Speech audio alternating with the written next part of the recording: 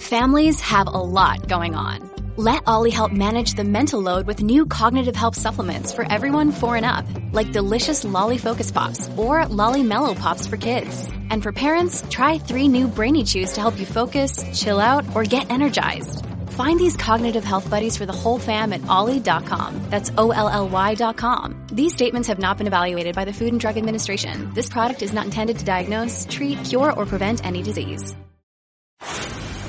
These are the Chronicles of Dominic Carter on 77 WABC. Normally, I wouldn't be discussing tennis, but this right now intersects with the topic of helping young people and the important issue of mental illness, mental health. With me right now is Mr. Uday Tambar. Mr. Tambar is the president and CEO of New York Junior Tennis and Learning. Thank you for appearing, sir. Thank you for having me, Dominic. So the annual tradition, let's deal with the backdrop. The annual tradition of the U.S. Open is going on in Flushing. Serena Williams played a few hours ago.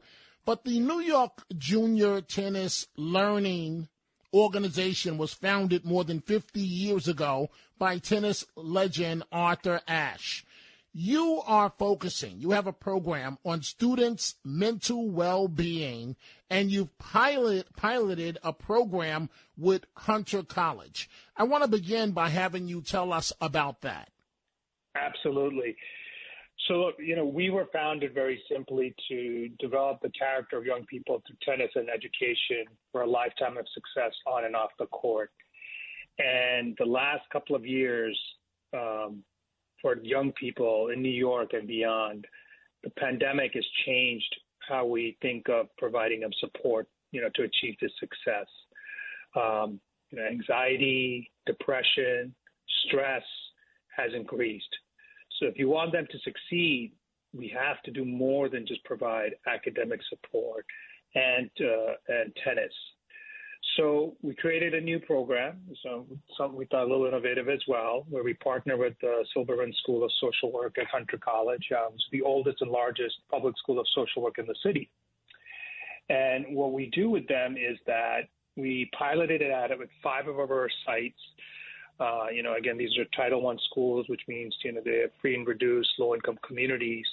And Hunter dispatches graduate social work interns to each of these locations 3 days a week to talk with students and consult with their parents as well, to provide them that support to address that anxiety, depression, and stress.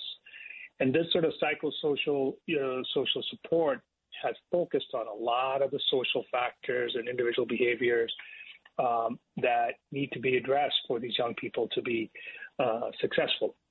And some of the challenges that were there predate the pandemic, and it just worsened during the pandemic. So, we're excited about this, and we're going to increase it to a couple more sites. And the idea is that as we continue to do more and more, we're planning to expand it to more schools going forward. We are chatting with Mr. Uday Tambar, who is the president and CEO of New York Junior Tennis and Learning in New York. And the reason why I wanted to talk to you, Mr. Tambar, is because, once they reach the U.S. Open, they're international world stars. But more and more these days, they are talking about mental issues. Serena Williams, for example, and you wrote an op-ed in the Daily News in which you say, and I'm quoting here, Serena isn't alone. Last year, Naomi Osaka, who learned how to play tennis in Queens, I didn't know that, but pulled out of the French Open, conceding to underlying bouts of depression. You go on to write about an Australian pro who opened up about his struggles. What's going on here as it relates to tennis stars and even when they're kids and the topic of mental health? What's happening, Dominic, is that I believe that the mental health challenges that we are publicly talking about have always existed. What's different now is that a lot of these sort of elite athletes, elite players, and it's not just in tennis and other sports as well, when they talk about it publicly, they're destigmatizing conversations around it. And that also allows young people and families to reach out for much needed support, which they might not have otherwise. And even though when you're talking about Serena Williams and Osaka and Nick Kyrgios, who's the Australian pro, these are elite players. And if they come out and say, hey, look, we have these struggles, then all of a sudden for a young person we're serving in fifth grade who's not at that level, maybe not just yet or ever will be, can say, hey, if it's okay for them to talk about it, it's okay for me to talk about some of that anxiety I'm feeling because I was unable to be out of my house for the last 2 years. And you know what? That increased my stress. I can talk about it. I can reach out for the support so I can feel better about myself. I can do better in the classroom. I can do better off the classroom. So I think more and more sort of athletes and celebrities talking about this is great for young people because they feel more comfortable opening up. We are chatting with Mr. Uday Tambar, who is the president and CEO of New York Junior Tennis and Learning. So in looking at your daily news op-ed, you write here, and this jumped out from the page and literally shocked me. You write here, emergency department visits for suspected suicide attempts rose by 51% for adolescent girls and by 4% for adolescent boys in our country. And more of our youth were living in poverty. One study of just a 5-month period found that an estimated 325,000 children were pushed into or near poverty as a result of the economic downturn. That's the world we're living in these days.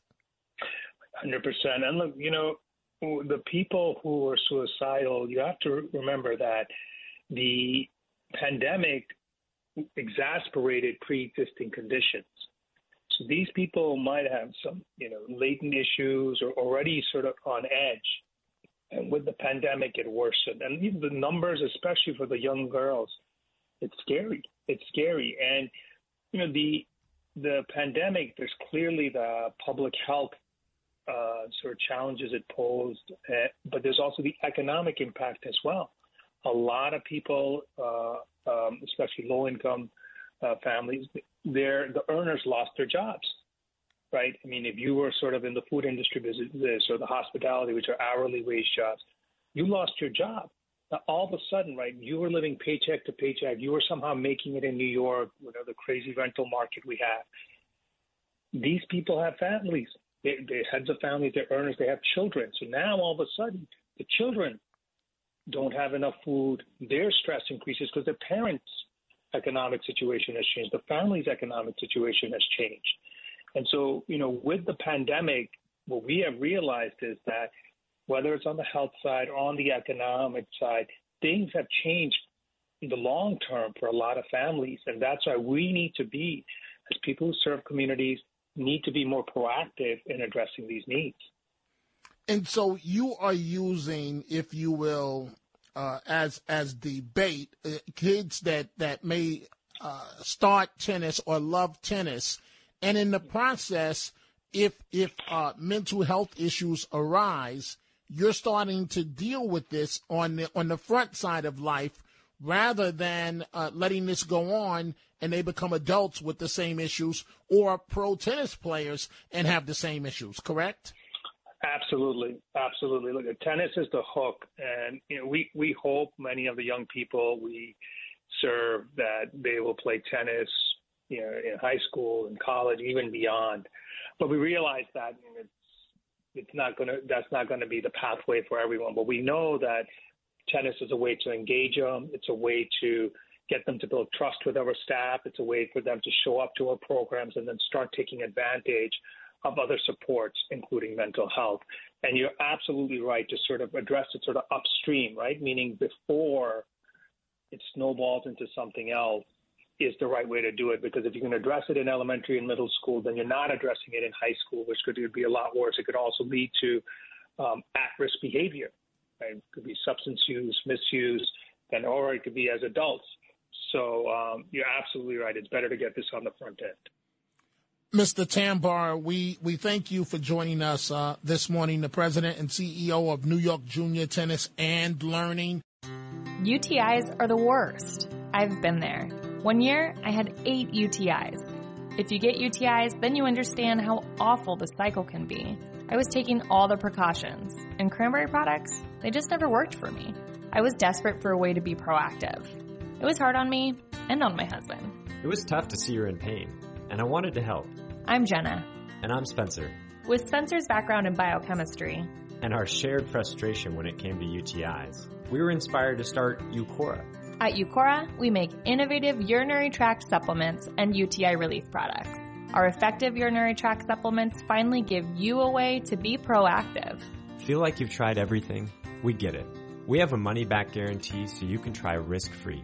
If you're not happy, you'll get a full refund. We're on a mission to help women get their lives back. Ready to join them? Go to Eucora.com today. Eucora.com.